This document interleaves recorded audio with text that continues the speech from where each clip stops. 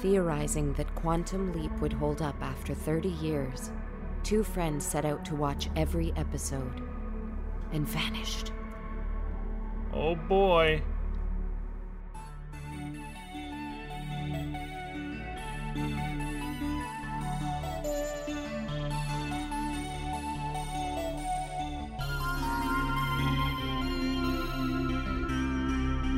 Sam reunites a husband and wife. Just another day in a rabbi's life. Mazel tov, Karen Bosch. Oh boy! Featuring Kristen and Leet. Yeah! Hello, and welcome. Hi. To another episode of Oh boy, it's Kristen and Leet. I'm Leet. I'm Kristen. This is a show where we watch an episode of Quantum Leap, and then we talk about Quantum Leap and whatever else happens to come up. Well said. Due to the kind of magic of podcasting, you're hearing this just a week after the last episode was released, but we haven't seen each other for like a good 2 or 3 weeks. What's going on? Well, we're starting off with a train time. Train time in the Time morning. for the train to Train go by time in the evening, 4:23 p.m. 4:23. 4:20, am I right? Hey, Hey, That's you're the so weed cool, number. Leet. Yeah, things have been good. They've been busy. I went to New York. That was fun. Oh yeah, you saw some stuff. You saw Hades Town. Yes, You saw Hadesville. I saw You Hades saw Land. the city of Hades. I saw Hadesburg. You did karaoke with your mother? No, she won't ever do it. She keeps threatening. She's like, maybe one of these days I'm gonna do karaoke. Look out. She's never done it before. But then she chickens out. I'll be like, tonight, let's go this place. She's like, no. What am I gonna sing? No. So she'll Literally never do anything. it. Yeah. I'll be like, I'll sing with you. She's like, no. Anyway, we didn't do that. Well, that's good. I respect her for that. Because you don't like karaoke? I don't like karaoke. Why not? I'm very good at singing when it's prepared and I know exactly what's going to happen and there are no variables. And then I get really self-conscious when circumstances aren't ideal. Fair enough. I like karaoke, but I get very, I like it to be organized and ordered. I like to make sure that everybody gets an equal chance. I hate when you go to a place and, like, the same person's gone up 7 times and you've been waiting to go up for, like, an hour. That You want a infuriates list. You don't me. want a bucket. You want a list. I want a list, like an organized karaoke. Yeah, that's important. But I like to do weird-ass songs. Like what? What's your go-to? My go-to, for a while, me and my buddy, our go-to was Welcome to the Black Parade. Okay. Because it's so fun. That song's a lot. I like fun songs, not necessarily ones I'll sing really well. Because, like, there's nothing more boring than someone going up to karaoke to, like, sing My Heart Will Go On really perfectly. It's like, who Well, cares? that's exactly why I would go to karaoke. You put your sheet music down Yeah. as I say that and leave in a huff. No, I like doing Meatloaf. So, yeah, anything Meatloaf is fun. For a while, my friends used to always get me to do White Wedding because I can hit the low notes. It's fun to go up and be like, it's a nice day for... and have a bunch of people confused. Last time I went, I opened the night with Du Hast. That's pretty good. Yeah, you're doing some pretty out there shit. Yeah, I like karaoke. I like pushing the boundaries of karaoke. That's a funny idea of like what is the deconstructed postmodern form of karaoke. Well, there's that episode of The Good Place where all the evil demons do karaoke to the Nixon tapes. Oh no! That's pretty good. Oh, that sounds good. Yeah, spoken word karaoke is a pretty good idea. That is a pretty good idea. So Everybody's free to wear sunscreen. Yeah. Cool. You were gonna say something? No. Well, I was going to say, what episode did we watch? We watched an episode of Quantum Leap called Thou Shalt Not. It appears somewhere in season 2. I have not paid attention. Can I just say how hard I nailed the prediction this week? I was really proud of you, honestly. I don't think it's ever happened. Has it? This is the closest you have ever come. Yeah. Yeah, I knew it. I heard that thou shalt not, and I was like, somebody's going to be having an affair. Which is weird, because there are 10 commandments, and only one of them is about affairs, but... We don't care about... Well, to be fair, only 9 of the 10 are thou shalt not commandments. And there's one that's a thou Honor shalt. thy... Yeah. Yeah. That's actually... that's a funny story. I was once rehearsing a show, I don't remember what, but I was doing something in a church basement where they had Sunday school... and they had, as an arts and craft project, made kind of big styrofoam fake 10 Commandment tablets.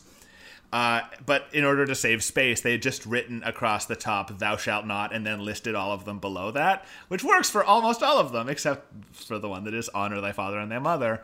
Right. And so I was just watching, and I was like, you could have just as easily said, thou shalt not honor thy father and thy mother. Like, that could have worked, but they just said thou shalt not honor thy father and thy mother. Hashtag catechism fail. Also, in a way, because I think the first one begins like, I am the Lord thy God. So it's like, thou shalt not, I am the Lord thy God. Thou shalt not have other gods before me. Yeah. If that was in quotes, like, thou shalt not, I am the Lord thy God. Yeah, fair enough. It's kind of the second one, which is, thou shalt not worship false gods, i.e. yourself. Yeah. Anyway, food for thought. Yeah. So he leaps, and as we mentioned last week, he is he's the rabbi. He's the rabbi, which he says, "Oy vey, I'm the rabbi." Actually, my first note even comes before that, which is when we have the opening narration, which, he always does kind of a little recap of what the last episode was, and then does a really ham-fisted segue into what this one is. Are you talking about how he refers to God as the Big Bopper? The Big Bopper. That wasn't that, but it's just that he name checks Chubby Checker They again. really are pushing the Chubby Checker agenda. Fully in 1.5 minutes of the episode, 78 seconds of which was them doing the twist. That was their brightest golden shoehorn yet. Had no bearing on the plot whatsoever, but he says, sometimes when you're quantum leaping, you get to meet Chubby Checker. And also you're on a radio station and all that. It's like... Was that the primary goal of the last episode and we all just didn't pick up on it? Oh, well. I mean, sure, I would be stoked too if I met Chubby Checker, but... Well, but to be like, that's what last week's episode was about. Well, and following the rock and roll theme, yeah, to be like, the Big Bopper must have had a plan of whatever, and it's like, I don't know. That just, I thought was real funny to imagine, like, praying to God and being like, God, and it'd be like, hello, baby. I just really enjoy that. Yeah. Yes, this is the Big Bopper speaking. Also, I love that now we just need a, who's the guy who did La Bamba? I don't know. I think I'm ticking off the people who died in the American Pie plane crash, because we've had Buddy Holly, and now we've referenced the Big Bopper, so we're just ticking them off. By the end of this show, we'll have a full list. It's a dare that among the writers, they're like, bet you can't fit in everyone in that plane crash. And then at the very end, like they'll play American Pie in the last episode. They'll just hand Sam a pie, and then that'll be the end credit song. With no relevance. Yeah, and then he starts fucking the pie. Why not? So he leaps into a rabbi at a bat mitzvah. Mm-hmm. I don't know anything to say about that scene. He has to finish it because he has to finish the ceremony. Well, he's the rabbi, or not yet. Thing. Here's the thing. That is a very important thing. The one thing is we get our first, I think our only mirror gag where he's standing there, and like his pretty irrelevant. Yeah, the cantor is singing, and the whole. Is it a congregation? We don't know anything about Judaism. Is it a congregation? We'll call it this congregation. They're all singing. The what? I was going to say tweet us. Tweet at us, at Kristen Leet. Yeah. Is it a congregation? Is it a congregation? Or is there another word for it in Hebrew? Interesting.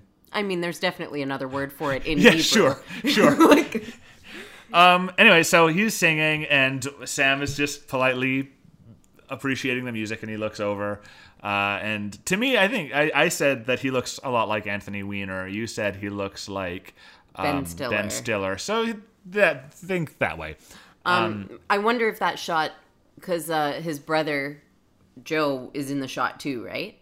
When he looks in the mirror, is he? Because we've definitely seen Joe. Yeah, I thought he was in the house, but the sanctuary. God, We only know theater. And Catholicism, apparently. Well, I don't remember, but the cantor was the guy with the mustache. He was singing. Yeah. I don't think Joe was the guy singing. no, but Joe was there, I think. He was around, yeah. Well, and anyway, I wondered if that shot was there to show us that they look similar, like they look like brothers. Oh, interesting. Because they do, like we see, they both have that blonde curly hair. Like they look, the actors could be brothers. Sure. So I wondered, just because, yeah, the mirror was never used again and never needed again. Yep. So Anyway, my point about this was, we get our cliffhanger is, they're all singing. The cantor finishes up his song and then looks over at Sam and says something, again in Hebrew, prompting Sam, you've got to do the next thing. yeah. And Sam goes, oy vey, I'm the rabbi. Then we cut to credits, and we come back from credits, and it's at the after party. And I'm like, How did he get out of that? I so wanted to see what Sam did. We just skipped that entirely. And that is such a bait and switch. I'm really upset about it.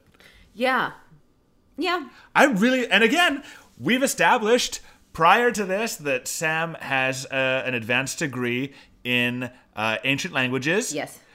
Hebrew would have been so easy to explain why he can do a bat mitzvah ceremony. Yeah. Read from the Torah, whatever they do. I don't understand why they decide, as we see in the party coming up, like the reception after, Al coaches him through everything like he did with Italian in that episode that I love. But Al coaches him through. I'm like, it makes more sense to me that Sam, having a graduate degree in ancient languages, would just know Hebrew than Al, a man who kind of inexplicably, he's smart too. He's a scientist of some kind, probably. Right? Yeah, fighter pilot / Navy admiral / astronaut. So you gotta be science to do those things. This is my point, though, is that Al, especially when it comes to culture, knows everything. Yep. The Italian one, okay, so his name's Al Calavici, so it makes... Calavici? Calavici, Al yeah. Calavici. It makes sense that he can speak Italian. Yeah. And that he kind of can talk him through the culture or whatever. Mm-hmm. And then Color of Truth, when he decides to give us a lecture in, what it means to be African-American because he has African-American friends, you're like, I don't know about that, Al. Mm-hmm. And then here... Again, he just knows everything about Judaism. Mm-hmm. I mean, he could be Jewish. If Shakespeare has taught me anything, there are Jews in Italy. Yeah, absolutely. Absolutely there are. So maybe, I don't know, maybe I shouldn't be so But no, surprised that he knows everything again. This was my called shot. I called this shot and I fucking nailed it. As soon as Al, it's Sam has to do the prayer over the bread, and Al starts coaching him through it. And at that exact moment, I said one of Al's ex-wives was Jewish. Yes. I called that shot, and 2 minutes later, I was vindicated. Al talks about his third, or was it fourth, ex-wife, Ruth. And he brings her up over and over again as his explanation for why he knows Jewish stuff. I wonder if he converted for Ruth. I wonder. There was I missed the exact content of it, but at some point there was a joke about circumcision. I wonder if Al had a midlife circumcision for his third, or was it fourth wife? Yeah. So I'm not saying that it doesn't make sense that Al knows, the culture and everything. It's just that he knows every culture. Everything. Yeah, and I think, wouldn't it make sense for a man who has a graduate degree in ancient languages to just speak Hebrew as well, And to know something about the traditions and the ceremonies. That makes sense to me. That tracks. Yeah. All you would really need to do is for Al to be like, hey, Sam, you remember that you know how to do this? And Sam goes, oh, right, yes, I do. And then he goes on into it. Yeah, like I've studied it. I've never done it myself, maybe, Sure. but like, you know. I can read it. Yeah. I'll read the book, sure. I can read this book. I can read any book. After the blessing of the bread, we get into a nice long hora sequence where Al teaches Sam how to do the hora. I was like, oh, I love the horror. He gets so excited. To be fair, it does look like a lot of fun. Yeah. It looks I like so love much to fun. dance the horror. Yeah, it looks great. And I love that song too. Like, I love klezmer music. So it's just a nice little synth playing Hava Nagila, and it was outrageous, and I loved it. This is 76? 79? It was before that. I didn't get an exact date, actually, but later on we hear that the book that Bert is writing becomes a bestseller in 1975, so this must be the early 70s. 74. 74? Yeah. Yeah, okay. So yeah, I was kind of like, oh, listen to this synth playing Hava Nagila. Like, this is pretty cool, pretty interesting, and I was wondering about the year, too, and how, I mean, I guess it had been around for a little while. The synth? Yeah. Yeah, I feel like it probably was invented in the 60s or something. For sure, with disco. Yeah, sure, yeah.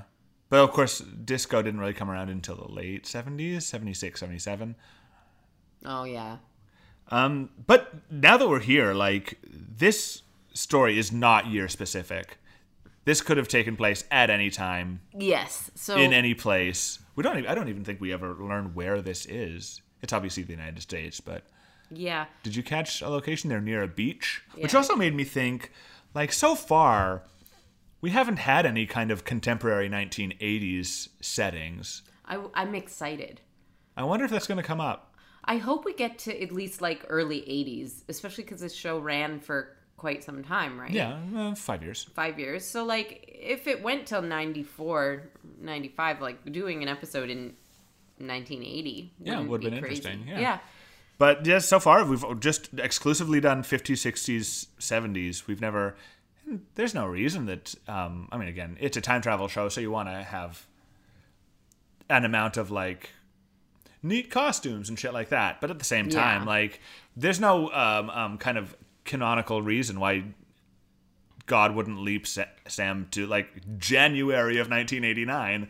Well, there were two moments jump out at me as being really timey in this episode. And the first is he mentions like a big baseball game in the car or something. And like, you know, I don't know. It was just like, wouldn't it have been great, or you would have remembered not. You wouldn't have, I don't know. You would have forgotten you wouldn't have forgotten. What? You get it.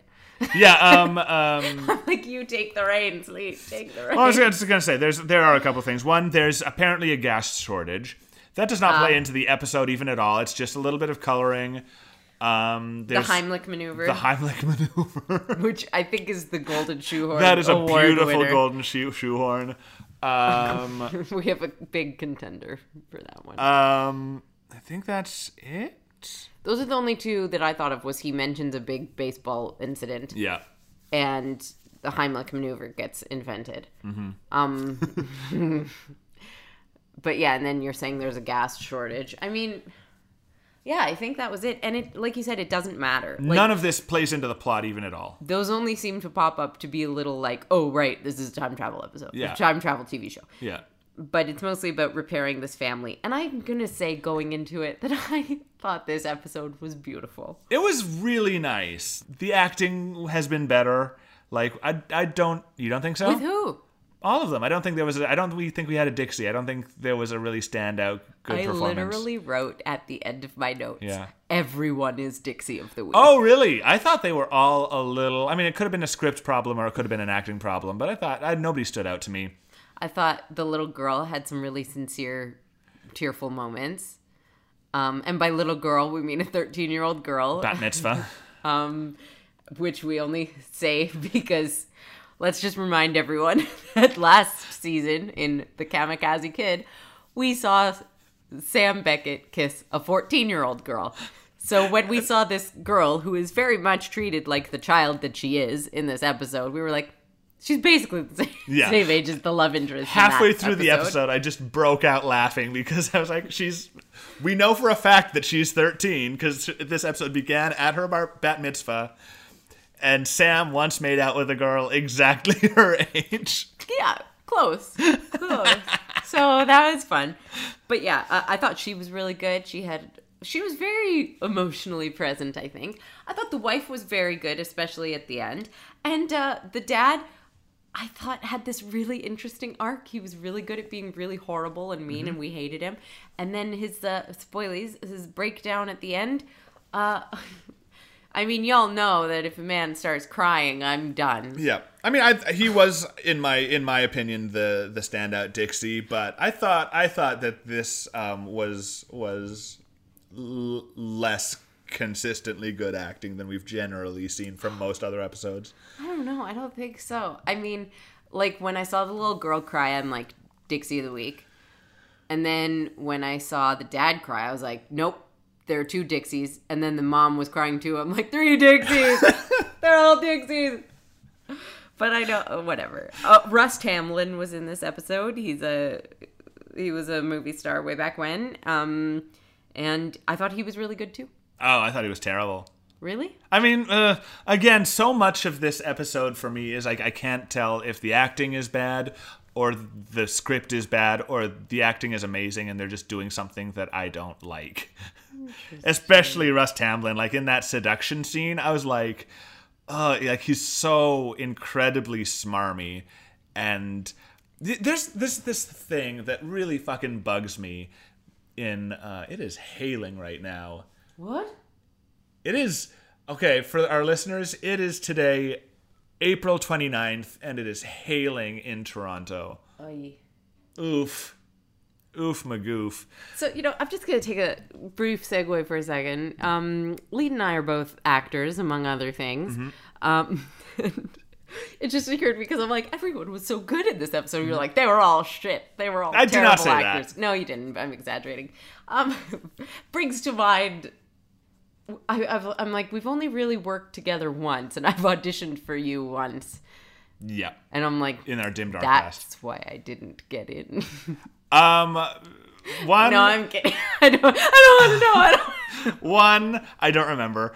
2, I was the assistant director. I did not get a say. Like Grace was the person who made those choices, so you can blame her. 3, I mean, as with any audition,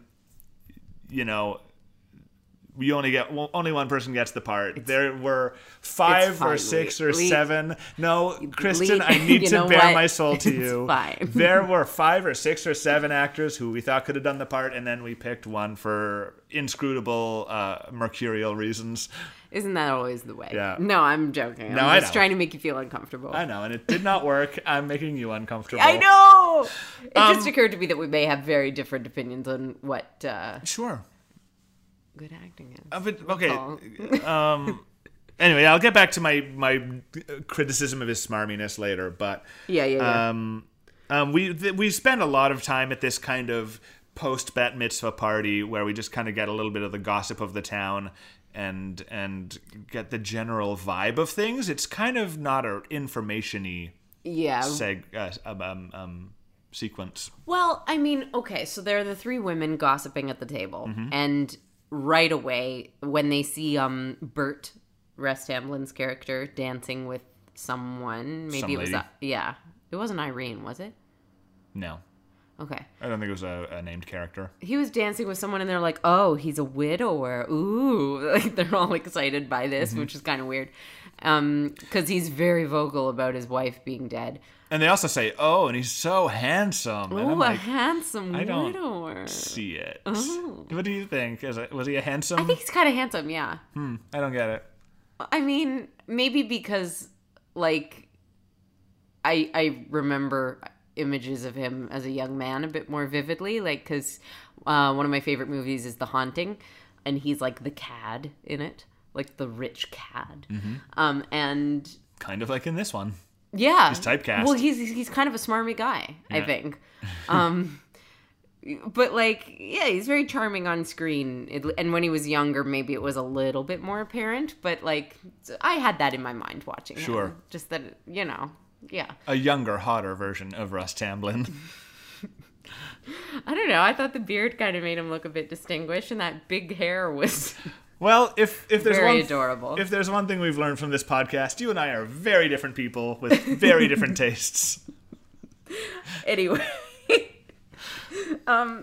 Yeah, but so then we see one woman looking very uncomfortable watching Bert dancing with another woman, and she goes immediately up to Sam and goes like, Rabbi, I need to speak to you. Like, and he's like, okay, tomorrow. And she's like, sure, like, yeah. Yeah, this tomorrow. is a character named Shirley, who in my notes I called Audrey because her hair and dress reminded me of Audrey from Little Shop of Horrors. Yeah, like 2 foot shorter Audrey, Yeah. because that was a tall lady in that movie. But yeah, so immediately I'm like, she's had an affair with Bert, like, or something's going on with her and Bert. Or I had that possibility, or also that she was currently having an affair with the rabbi, with Sam. Right. I thought, because that could be like, oh, I need to meet with you in private tomorrow at noon. I mean, again, we have very different opinions of, I guess, what seduction looks like. Let's never discuss it. Sam does have a moment where he's talking to Al, and everybody's like, why is the rabbi talking to himself? I'm like, yeah. He's got a direct line to God. Be better. That would have been Good great answer. if there was a bit about like, oh, it's okay. He's just talking to Yahweh. Oh, Sam. Yeah, and then he immediately picks up the hora, because at first he doesn't know how to do it. And Yeah. Al teaches it to him, and he does it. Meanwhile, the guy beside him was following him, so he's a complete mess. Like, really? Very good. Watching Sam, at first he's like, oh, I don't know how to do this. Then because he's a Broadway dancer, picks it up very quickly. But the old gentleman standing next to him is just flailing wildly. It's so funny. It is very funny. And yeah, when he sits down with the gossipy ladies, they immediately all stand up and are like, bye, great job today. So, So apparently he did something good. well, I meant nobody wants to sit with him. So, like, Rabbi Buzzkill over Well, here. that was when Shirley dropped the news that she wanted to meet with him later. So I think Yeah. they were just giving her privacy. Maybe. Then Al drops the news of what Sam is actually here to do, which is, okay, so Sam is David Bosch, the rabbi, and uncle to the bat mitzvah girl who is Karen. His brother Joe is Karen's father. His wife is Irene. Yeah. And the reason that Sam is here is because Irene is about to have an affair, and Sam is there to stop it and avoid her ruining her life. Because, yeah, the way it happened and the way they want to prevent it is that she has an affair and her husband finds out or, like, walks in on them or something, and then it ruins her life because then her daughter never forgives her. At that point, I wrote how excited I was that I nailed a prediction. Yeah, you were fucking great on that one. Except this is when Al drops this news, he says, "Oh, what you're here to do is you need to prevent Irene from having an affair." And Sam's immediate reaction is like, "She wouldn't do that." It was not Irene. I can't believe that you would have an affair. Like, you mean this woman that you have not yet spoken to? Yeah, why not Irene? Like, And people we're like, have she's- affairs, Sam. And she's clearly unhappy. She's so sad. Yeah, not that that necessitates or No, of is course. a sign, but, like, I don't know. She doesn't seem to be in a happy marriage. Sam, I cannot stress this enough, has not spoken to her He yet. doesn't know Irene. You mean it's possible for somebody to have sex with not their spouse? He just can't. He can't fathom. Like, he's so uncomfortable with sex in general that the idea of infidelity is, like, mind-blowing. He's like, I don't even want to have sex with one person, let alone two. I don't even condone marital sex.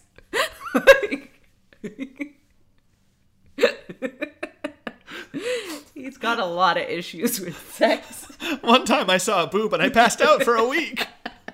And I still don't think that was punishment enough To for be me fair, or her. to be fair, it was a cow's boob, but it was still a boob. That's so funny. Now, as We get to the house. yeah, house. When you just swung your arm really decisively. You're like, the house. Interesting. What do you want to say about the house? Just that, so Karen's sitting cross-legged on the floor opening her presents from the bat mitzvah, and Sam sits on the floor to look at them with her, and just the process of this fucking 6-foot plus tall man getting down to the floor took so long and looked so awkward as he's like, let me just get down here and fold these giant legs and get this giraffe neck to crane over towards you. To be fair, I would look exactly the same. Believe me. I think people over 6 feet tall should never have to sit on the floor. Yeah. One of the gifts that she unwraps is a puka shell necklace that was given to her by the boy she likes. Yes. And Sam, starts laughing as though, puka shell necklaces? What are the wacky, crazy things that we used to wear? And I was like, oh, Sam, wait till you get to 1993, my friend. They're coming back hard and heavy. Back. I mean, as somebody who was a kid in the early to mid-90s, puka shell necklaces come back hard. Oh, man. I remember summer camp. And then this is our first scene of just Joe being a fucking asshole all the time to everybody. Yeah, it's almost like, I don't know. It was almost funny in this scene if it wasn't so sad, because he's like, I don't know, she's trying to talk to him about her gifts, and he's kind of lost in... not listening at all. Yeah, he remembers Danny for a second when they talk of a mutual friend or whatever. And then he's like, I'm going to go to the gas station. Yeah, this is... Okay, This is a weird thing to just remember. If I may, I just want to go through the sequence of how this plays out, because I had many thoughts. I'm going to do it in slow motion. Yeah. First of all, he says... Oh, I've got to go to the gas station. If I don't go now, then I'm going to have to go on Monday morning when there's a line. And I'm like, okay, he's going to fuck somebody. He's leaving the house to have an affair. Because you always go get gas the next time you're going out. Yeah. Because it just costs more gas. I mean, and again, to go back and forth. That sort of gets explained later when we find out there's a gas shortage, and he does have to wait 8 or 9 cars back in line to get gas. Right. We don't know this at this point. To me, it's just oh, he's making an excuse to leave the house. Then the daughter says, oh, can I come? And he goes, why would you want to come with me to the gas station? I'm like, yes, he's definitely leaving to go have an affair, because honestly, why on earth would you not... If your daughter wants to come with you, do you have any reason to stop her? Well, I mean, I didn't jump to infidelity, actually. I did kind of think, because, he remembers Danny, and she tries to talk about her presence a bit more, and then he decides to go to the gas station, and he doesn't want her to come with him. So I did kind of think he doesn't care for his daughter, or he just wants to be alone. Yeah, but he loved his son, and he doesn't feel that way about his daughter, and he isn't interested in spending that kind of time with her. Yeah, but then as he's leaving, he says, David, come on. Which that's the real nail in the coffin for him in this scene. He might as well have just said, fuck you, Karen. Yeah. And also, maybe fucking David doesn't want to go to the gas station, right? You're saying, oh, you have this one child, your daughter, who wants to come and spend time with you. Who thinks it would be fun to line up in your car for gas. And instead of taking that one who volunteered, you're going to take this other dude who expressed no interest in going to the gas station. He's like, I just got back from work. I'm not interested in... I just want to chill out. No, literally, get in the car, line up for gas. Getting up from the floor at this point will take me an hour. I'm crisscross applesauce for at least another 3 hours, man. Yeah, her dad sucks, I said. Yeah, he's just he's needlessly cruel. And I was like, oh, he had a son who died. And you're like, I don't think so. And 2 seconds later, you're like, oh, yeah. Definitely. Because we get a bit of a conversation while they're in line waiting for gas where they talk about sports for like 8 seconds. And then Sam's like, hey, you really seem unhappy in your personal life. And Joe responds, this is like a summation. It's not word perfect, but Sam says, you seem really unhappy. And Joe goes, for the first time in my life, I'm thinking of having an affair. And then we cut to commercial. Yeah. I also just don't know, like, it's just so strange to me that I guess it's his brother and brothers talk about stuff, but just to just put it like that, like, I don't know. I would sooner have him be like, I don't know what to do. I'm not happy in my marriage. Yeah, like, exactly. Just say that, but to be like, I'm considering having an affair is like, do you have anyone in mind? Yeah, I mean, like this is what I was thinking. Usually it's that you meet someone and you're like, oh, yeah. In all my experience with it, no. From what I gather, that would be how it goes. Yeah, I mean, but the way I would read it is, like, as you said, if you're just kind of feeling generally unhappy, you'd be like, I'm feeling generally unhappy. Or... That's much less damning. If there's, like, there's a circumstance where you might, like, say, oh my God, I just met somebody and I can't get her out of my mind. I'm really worried about the future of my marriage. Yes. That's how you'd frame that. You wouldn't be like, you know what? What is it? Tuesday? I think I might have an affair. You ever hear about this Ashley Madison? Like, also, your brother's a rabbi. So I know. Probably the first thing he's going to say is like, maybe don't avoid having an affair because thou shalt not. But like, it seemed very strange to me. That also, he's just like, I'm considering getting me one of them's affairs. Mm-hmm. Which also, I mean, I guess it makes more sense, him asking David to go to the gas station. It's like, I want a chance to have a heart-to-heart outside of the house. But also, it's just a very strange dynamic where he's your brother and your rabbi. And even at a certain point in this episode, I don't remember exactly when, Sam starts giving it advice, and he says, are you talking to me as my brother or as my rabbi? And it's like, I mean, does it make a difference? But, like... Yeah, when you're like, hey, brother/rabbi, I'm thinking about sinning. Your thoughts? I mean, that's a very complicated dynamic. Yeah. That they don't really address. Yeah. Oh, no, anytime there's a... You ever see the movie Repo, the Genetic Opera? I haven't. Are you serious? It's so good. No, I'm kidding. Wasn't that a funny joke? Outrageous. No, I'll lend it to you. It's so good. But there's a part where because it's a like metal opera, goth metal opera, he sings at one point to his daughter like, I am your doctor and I'm your father. So every time I hear about a conflict of interest in TV or film, I just hear like, I am the rabbi and I'm your brother.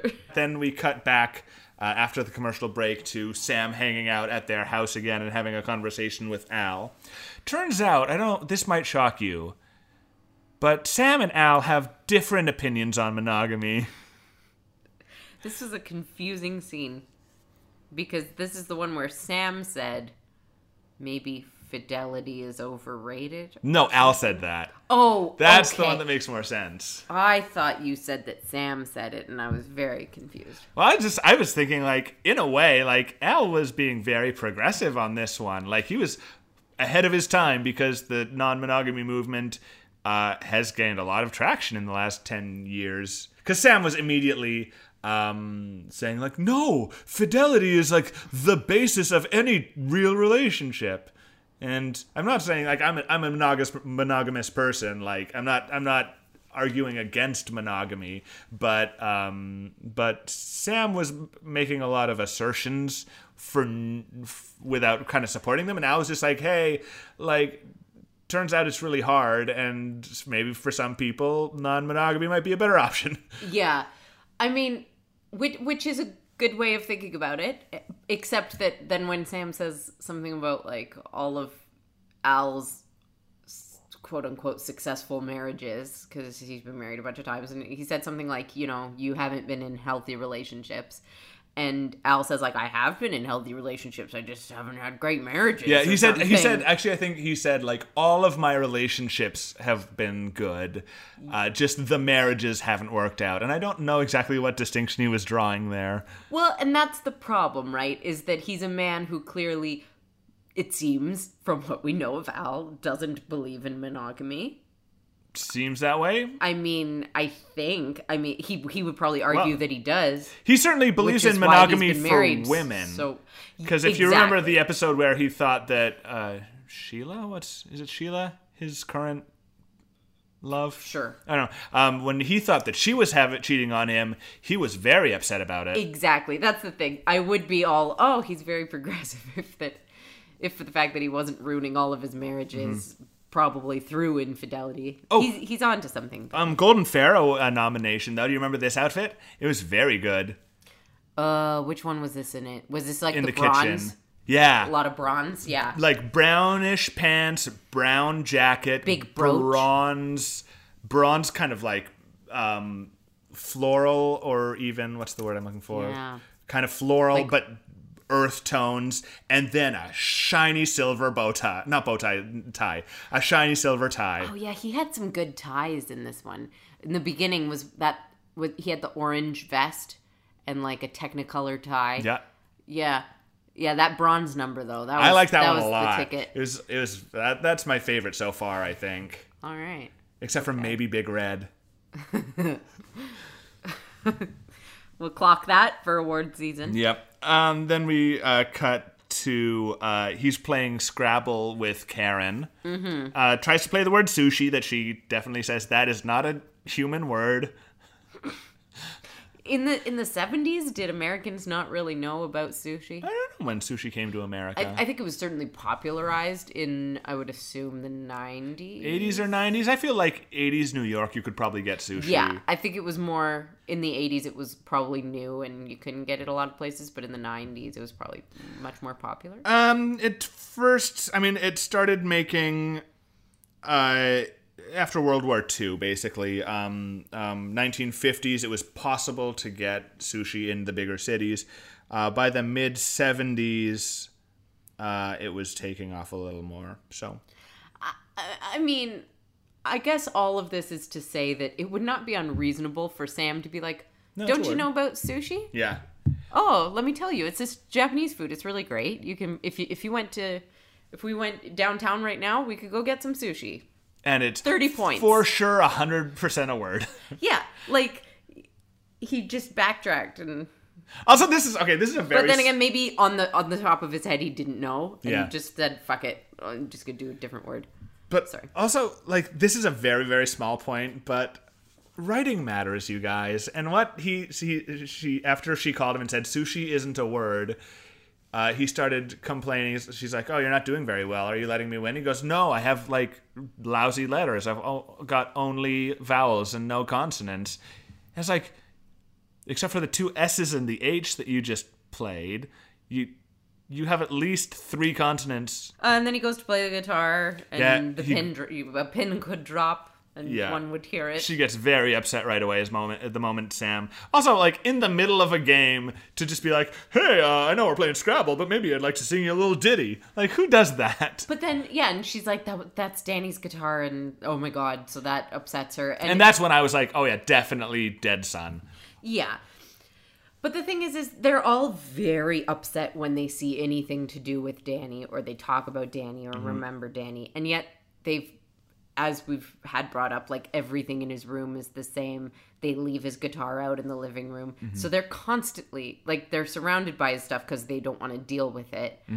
But, I mean, whatever. Well, and to me, like, Everybody deals with grief in different ways. But, like, to me, I felt like it was like a really, really realistic kind of picture of a family in grief, where it's all about conflicting stuff. You don't want to get rid of his stuff, but then also seeing his stuff makes you really sad. through avoidance, you're still being faced with him all the Yeah. time because you're avoiding dealing with. It's a family in His need of absence. catharsis. Yeah. And I mean, it's a fact. I mean, again, it's pop psychology. I don't know how, scientifically accurate it is, but the a general understanding is that most parents, when they lose a child, divorce, or there's some kind of really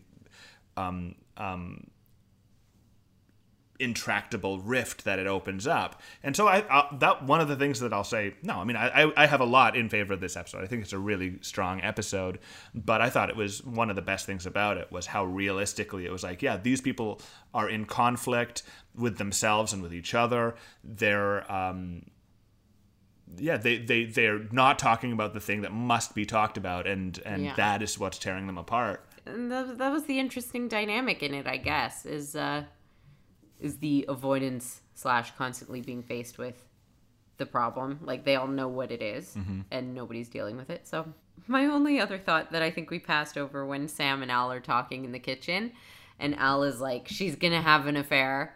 Oh no, that's when he knows. Sorry, this is after he realizes it's him, because he was in Danny's room, because he says, like, can I stay the night? Yeah. The family has a fight at dinner. Yeah, a lot of these kind of threads reach a bit of a head, a small climax over the next couple of scenes, where at the dinner table, Sam talks about how he touched Danny's guitar, and they start talking about Danny, and everything immediately like shuts down, and they stop being able to kind of converse, and then after Sam asks to stay the night, Irene is fixing up Danny's bedroom for him, and she like has a full breakdown. Yeah, right. We do get the information also at dinner that they've been avoiding laying his headstone. Yep. Which is important. And we also do learn he's been dead for 1 year. He died about a year ago. Right. Okay. So it's very recent. And she has a breakdown in the bedroom with Sam, and he hugs her, and things get kind of romantic for a second, but they both decide not to kiss. To some extent, she blames herself because the way that he died, he wanted to go backpacking through Europe.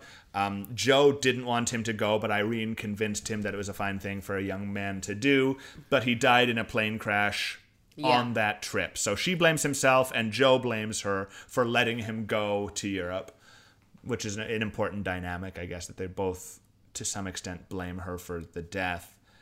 And she, in this breakdown, she starts talking about, it's my fault, and Sam says, no, it's not your fault. And she goes, well, Joe thinks it's my fault. And that's when he's comforting her. They do a like a little lean in. What they call in the TV show coupling, they call it NAT, which is nose avoidance tilting. Oh, look at that. Interesting. Mm-hmm. Yeah, so they do some NAT. And then he meets Al in the kitchen, and he's like, it's me. Like, she's going to have an affair with me. And Al says, well, great. That just means you just don't have to. Don't do it. Just don't do anything. Mm-hmm. Which is funny because before he said that, I was like, this is going to prove to be the biggest challenge for Al, because Al doesn't know how to do anything but tell him. Like, Al's advice every episode is, you gotta fuck her. Sam, there's only one way home, and it's through her vagina. I'm like, Al is gonna be at a complete loss. The only thing he doesn't know how to do is how not to fuck someone. But no, so yeah, he's like, so just don't do anything. And this is actually kind of a funny slapstick moment where Al just says, look up at God and say, I promise not to fuck her, and then you'll leap. And Sam like just looks up and goes, I promise. And waits expectantly, thinking that would have worked. It's because God, aka the Big Bopper, is like, I know what you're gonna do, baby. But if I put him back in your body, he didn't make the promise. That's not how quantum leap works, baby. This is... I'm deciding this is now canon, that God is the Big Bopper. God in Quantum Leap is the... Yeah, you know what, though? Sam said it. Sam. Anyway. So, yeah, and then they're at the bake sale the next day. Hold on, I just want to say, actually, Sam, or Al, makes like a really... I don't know, maybe it's not as profound as I felt in the moment, but Sam starts talking about, he's like, this episode's all about family. He's like, I can't really remember my family. I don't really, like, I want to go home, but I don't really know what home is. And Al says to him, and this is a quote, this is your family. This is your home for now. Don't let it fall apart. Yeah. So... he said, like, what you have... Right? Because he's like, I don't know what I have. He says something about, like... something like that. And, yeah, Al says, what you have is right here, right now. Yeah. Which, as a fan of The Power of Now by Eckhart Tolle, No, I just found that very I don't know. profound. It's just it was a self-help book I read way back when that is, the premise is basically like the only thing you know for sure is what you're encountering right now. Yeah. So. And I thought that was a very, like, I mean, for Al, like, an astute observation. And B, like, quite zen. And, like, It's hey. true for all of us, in a way. Guess what? Like, right now, this is the circumstance you find yourself in. Like, do your best. Exactly. Like, good job, Al. Yeah, good. I like this episode. Yeah. It was. Yeah, I like it too. I think pretty good. And except for certain dialogue things, I do think this is like one of the strongest episodes we've seen. Yeah. It was really touching. Yeah, so the next day... Bake sale. And Bert is after it. He's sort of like chatting Irene up. And I knew. I'm like, okay, so we've got like a merry widower situation here. Yeah, and he's talking to her. He's like, we have something in common. We've both lost somebody that we love. You know, I've been writing a book about loss, and I think I'd like to interview you. It's been like therapy for me, so maybe it would help you. And it's like, oh, fuck this guy. Fuck him. He's the worst. And she's like, I'm not comfortable with that. And he's don't. like, no, I get it. I was there too, but you got to do it anyway. Which is, I mean, true. Like, actual therapy is by all very means. much called for. Well, and he says, like, listen, I'm not a therapist. But... Which is, like, for sure the writers being like, okay, we don't want to discourage people. We're not going to make this guy a psychologist or a psychiatrist. He's like, all the way through, he's like, oh, well, this is, an unprofessional opinion, but boo-ba-doo-ba-doo. Well, except that, and then at the end, just to jump ahead, because Al says, like, Bert ends up having a lifetime sentence with the therapist. Mm-hmm. I'm like, that's a negative. So, I don't know. I mean, I don't know. Like, I don't know if he means, like, actually, like, legally he was court ordered to attend therapy for the rest of his life, or he just, like, or he himself was like, oh, fuck, man, I need therapy. Well, no, either way, though, it's more the way Al is talking about it, right? Like that's a negative thing. It's like, well, he probably needed it. He needs it desperately. We all should have lifetime therapy, but whatever. Very quiet train. A very quiet train. Loud! Tip, tip, tiptoe on the tracks. It's a very quiet train. Loud!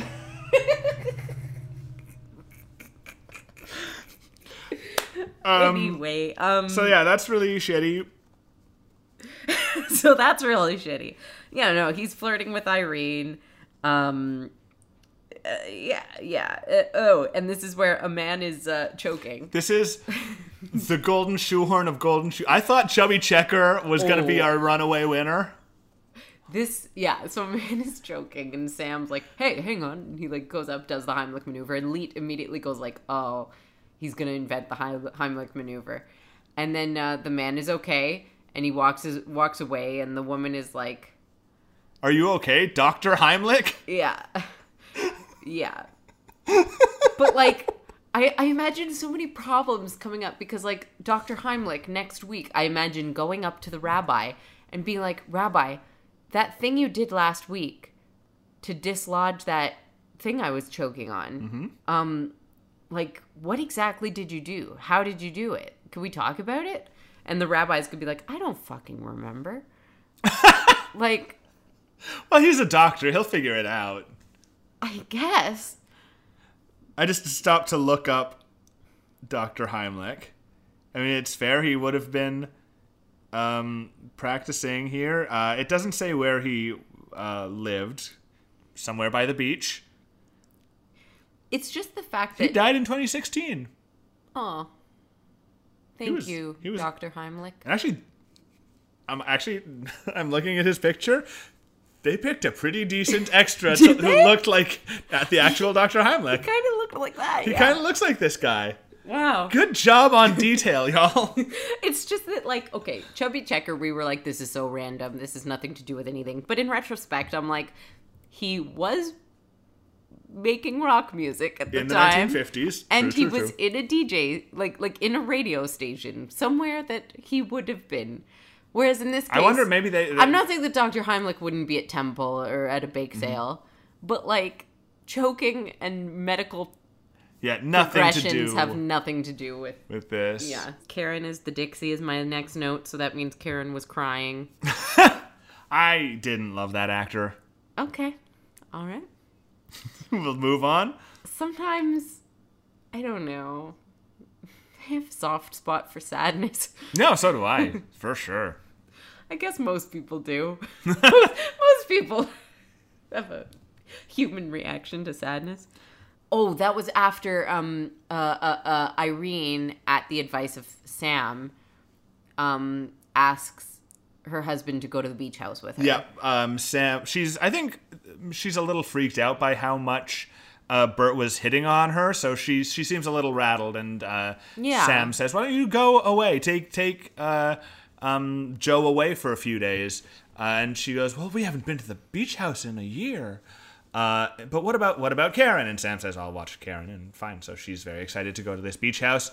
They pack Joe's bags without telling Joe. Mm-hmm. And when finally they break the news and he's like, "What are you fucking doing with your suitcases?" She goes, "We're going to the beach house."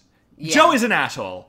Joe is absolutely an asshole in this scene. But to be fair, like, if somebody was like, "Hey, by the way, we're leaving right now for the weekend," I would be a little upset about that. Yeah, I'd be like, "Did you get my blank?" Like, I don't know. Or, what do you mean you packed my bags? Like, surprises are nice. Surprises are nice, but at the same time, he's like, "I brought work home from the office," and she goes, "Well, you can do it at the beach house." It's like, I don't want to. Like, no, he could have. I mean, I suppose the answer is he could have just said, like, "I'm totally in next weekend." Yeah, I don't. But I not can't. this weekend. I can't. But he does, in fact, become an asshole about it. So fair enough. He says, like, "Don't you get it? I don't want to go there." Yeah. Like, which is largely because they spent time there with Danny, right? But they spent time everywhere. Yeah, he was your son. You own a fucking house. Go stay there.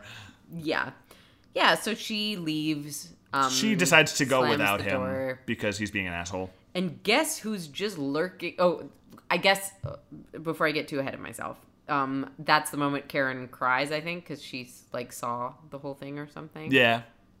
And Sam, again, we get Sam comforting her for like the 50th time this episode.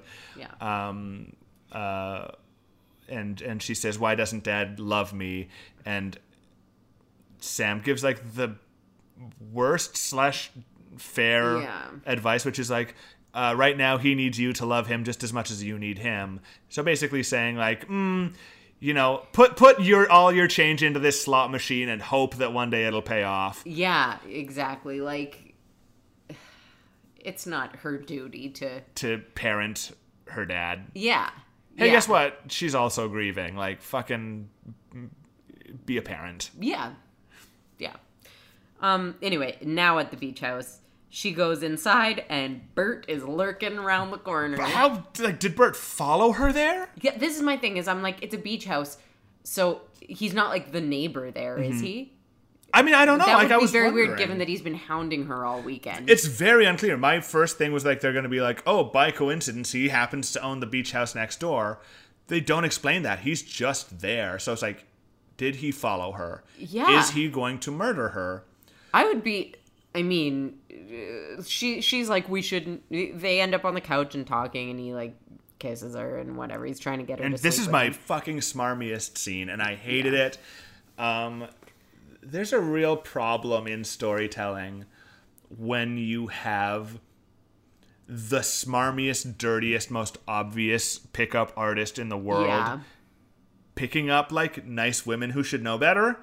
Because it's like, why can't she see through this? Like, he is, like, if you want, like, somebody, like, cast somebody who is, like, actually, like, seems sympathetic. I mean, my rationalization of it is, she's very upset. She just had a terrible fight with her husband. Things have been really bad with her husband for a long time, and she's been very upset. She goes away to this beach house after this huge fight they've had where he refused to go with her. This guy is there for her. And the things he's saying, they're not great. Like, he's saying, like, you deserve to be happy. You deserve to... have blank and blank. And he's got his shirt unbuttoned halfway down his chest as well. Yeah, it's not so much for me about the sexual attraction for one another in this scene, so much as if she's upset and angry, like maybe, people do things to try to forget or to feel something else. But right? in that so case, I'm like, if that's how they're playing it, then the way to play the scene is for her to be like, yes, I can see that you're trying to use me, and I can see that you're a piece of shit. I'm going to make the choice to go for it anyway. Yeah. That's, like, you can't play it both ways. Because she instead keeps saying, like, I don't, like, this is wrong, and she's not really showing any interest back in him. Yeah. So... And again, in my mind, this whole time, I'm like, this guy is not attractive. Like, he's not that charming or handsome. But, I mean, different strokes. I'll allow that. I'm not saying he's a dreamboat, but... I don't know. He had that little Russ Tamblyn glint.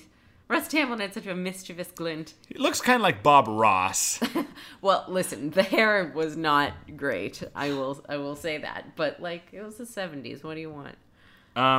This point, Sam gets another conversation with Al back at home where somehow or other, I don't remember exactly how it was, but Sam realizes that Bert was going to be the guy, not him, that Irene has an affair with, and Al drops the information. Bert was never married. All this time he's been talking about his dead wife. Yes. He was never married, and he's doing all of this to write a book that becomes a bestseller in 1975. The title of the book is Women in Pain, and Al says that he read it. And I have to ask... Of course he read it. Do you mean that you read it just now as research? No. Or did you knows like... that book. He's like, oh shit, these are some good stuff. Women can feel pain? Wait, oh my god. You can exploit women's neuroses for sex? I see. That's so funny. It's his favorite book. Women in Pain. And he says... favorite book of all time. And he says, Irene is number 4. Oh my god, I read, like, from my favorite book. Like, oh my word. That actually explains why, like, at the very beginning when... in scene 1 at the bat mitzvah, as soon as we hear Irene's name, Al gets like a glassy look on his face. Irene. You mean the one with the legs? God. Yeah, so Sam breaks it up. Yeah, Sam drives to the beach house and like minute 1, he walks in the door and says he was never married. Yeah, but you know what? That's good though, because I hate scenes where it's like, I need to tell you something about him. And she's like, no. He's like, no, I just need to tell you this one thing. And you know how that's a movie trope where you're like, just say the damn thing. But at this point, they were like, we want to spend so little fucking time on this scene. Like, Sam walks in and says, hey, he was never married. And then he does not deny it at all. He's like, well, you see, the reason I did it was... Yeah, well, I mean, and I guess because you also pointed out, like... almost around the time of the scene, you're like, how much is left of this episode? Because we were nearing the end of the episode and nothing was resolved, so they kind of had to write scenes like that at the end. Yeah, you know.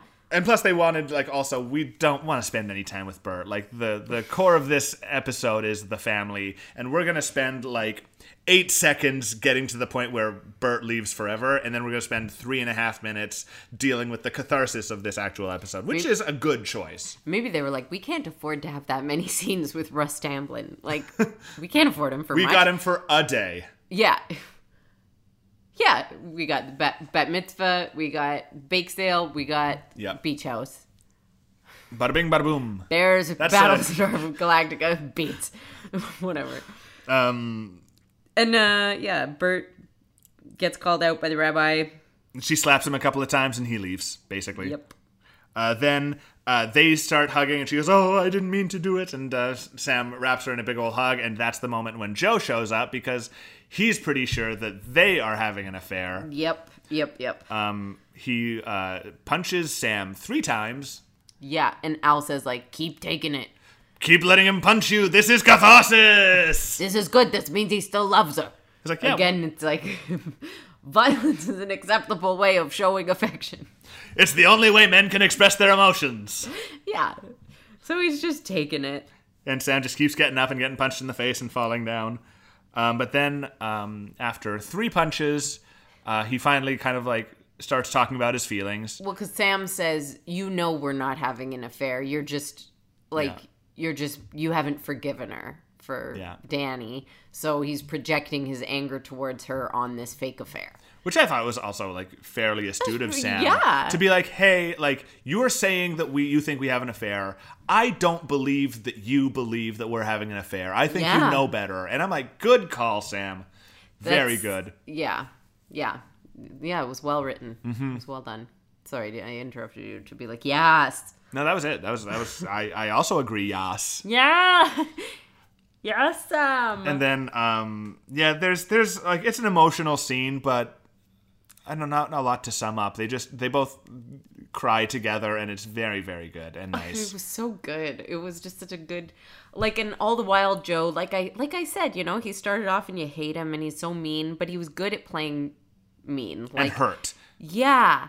I thought he was doing a really good job throughout the episode, and then at the end when he just had that switch, I found it so cathartic, which is what the whole episode is about, right? I agree entirely.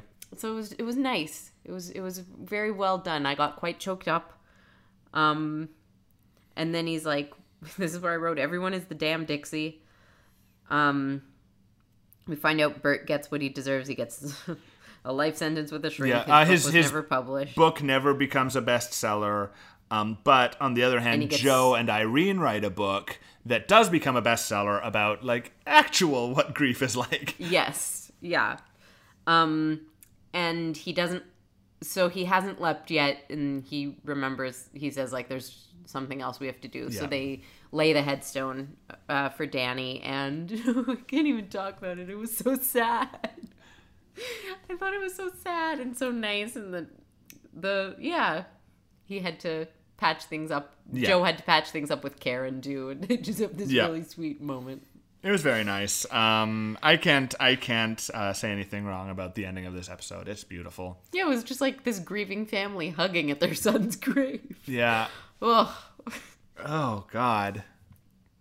It's so good. But, I mean, the way that Sam patches it up is basically like, oh, you are, like... You're verklempt. I'm a bit verklempt. Yeah. Go on. I was just going to say the way that Sam, basically, the thing that tips it over, the tipping point, if you will, Malcolm Gladwell, to make Joe actually be like, hey, like, I also have a daughter, is Sam says, you already lost one kid, don't lose another. And that's the one, which, good sentiment. I don't know if it's enough to kind of get the ball rolling on repairing the relationship, but, sure.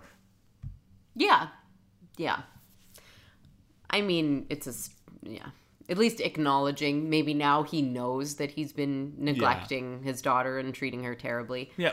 And being aware of that problem because he's been in denial for a year. And as with enough to just, Yeah. With a lot of these kind of emotional things, the implication is like Sam said this one thing and then can dust off his hands and leap with the knowledge that everything's going to be fine. It's like, I do want to flag, like, no, like, there's a rift in this relationship that's going to take some time, but, like, at least they're working on it. They're on the road, but it's not a problem solved yet. Yeah. Yeah. Kristen, do you have anything to plug? I have my podcast number 2, which is On a Dark Cold Night. It's a bedtime ghost story podcast. And I also have another podcast. No, you can't talk about your other podcast. Okay. No, okay, I want to. I'm kidding. I have 2 very good cats. Following me on Twitter, I think it's @Leetstedt. Talk about your other podcast. It's a movie pitching podcast with improv. Great. It's called The Pitch Off Project. Oh, did I forget to say that? Yeah, you didn't say what it was called. It's called The Pitch Off Project. So, Sam leaps. Sam leaps. This is the episode that I have been dreading because I've seen GIFs of it around when I search for Quantum Leap GIFs. Yeah. And it points out the very casual use of a word that we don't use. Yep. I was going to say, gonna put some trigger warnings for this next episode. Do you want to make a guess, or do you want to use this time to just be like, hey guys? No, I don't want to make a guess. No. Okay. This next episode is a huge bummer. I don't know if anyone is actually watching along with us, but we won't blame you if you skip this one. I guess we can't skip it, eh? That would be a very good editorial decision. I wonder. I mean, I don't know what happens in it. Yeah. But I can already imagine. Yeah. I mean, what do you say we watch it and then decide whether we want to record an episode about it? Sure. It is, I mean, oof. It first of all, it does use a slur that we don't use anymore. It also deals with a lot of kind of cruel medical practices regarding people with mental disabilities, and it's a real fucking bummer of an episode. Yeah. So you dear listener, you don't have to watch it. We'll let you know whether we're going to do an episode about it. Yeah. Yeah, It's a fucking sad episode. Oh. Well, I mean... Like, this was a sad honestly, episode. I'm glad to hear it's not, like, a funny episode. You know what I mean? I mean, I don't want to see sad things. But this episode was sad in a to really beautiful way. Like, this episode that we watched today is a sad episode. Nobody would say this is a happy, silly episode like Peoria was. Yeah. But at least it was... it was touching. It was handled gracefully, I think. And it wasn't triggering, or at least in a general sense. I'm sure, No, I think, I might put, content warning for grief. Discussions of grief on this one. Just because infidelity. I know sometimes when people are... Infidelity can be a touchy subject sometimes, maybe, but but this one is above and beyond. Yeah, and especially if they're handling things without. I don't know. I don't know what it's about. I mean, I don't know. I don't think given what Quantum Leap is, I think they're gonna come down on the side of obviously be nice to folks, and I don't think the message of the show is going to be particularly bad, but it's just there's some imagery that's kind of upsetting that I can still fucking remember from when I first watched it in my teens. It's quite upsetting, and I don't remember exactly if it's other than the use of that one word. I don't know whether it's a particularly problematic episode politically speaking, but it's a downer. If nothing else. Look, if we watch this episode, decide not to do another episode, not to record about it, we might have to skip a week. Because depending on how much time we have. If we have enough time to watch it and then say nope and then watch another episode. Yeah, maybe we'll have that much time, maybe not. Or we could have free play. Free play, just do oh boy, it's Kristen and Lee and nothing else. We're not going to talk about this week's episode. That might be fun. Yeah. Well, I mean, except we will both be depressed from having seen that episode. But... That's true. I feel like I don't want to watch it, given the way you describe it. Well, up to you. I'm not going to force you, obviously. That's bad form to just not watch it when this is what we've set out to do. I wouldn't blame you if you don't want to watch it, but... Maybe I'll read a summary. Sure. That's not a bad idea. I think that's what I'm going to do. Cool. So one way or the other, we will have an episode for you next week. Yeah. And who knows what we'll talk about on the next episode of Oh Boy, It's Kristen and Leet. Goodbye. Goodbye. Leet.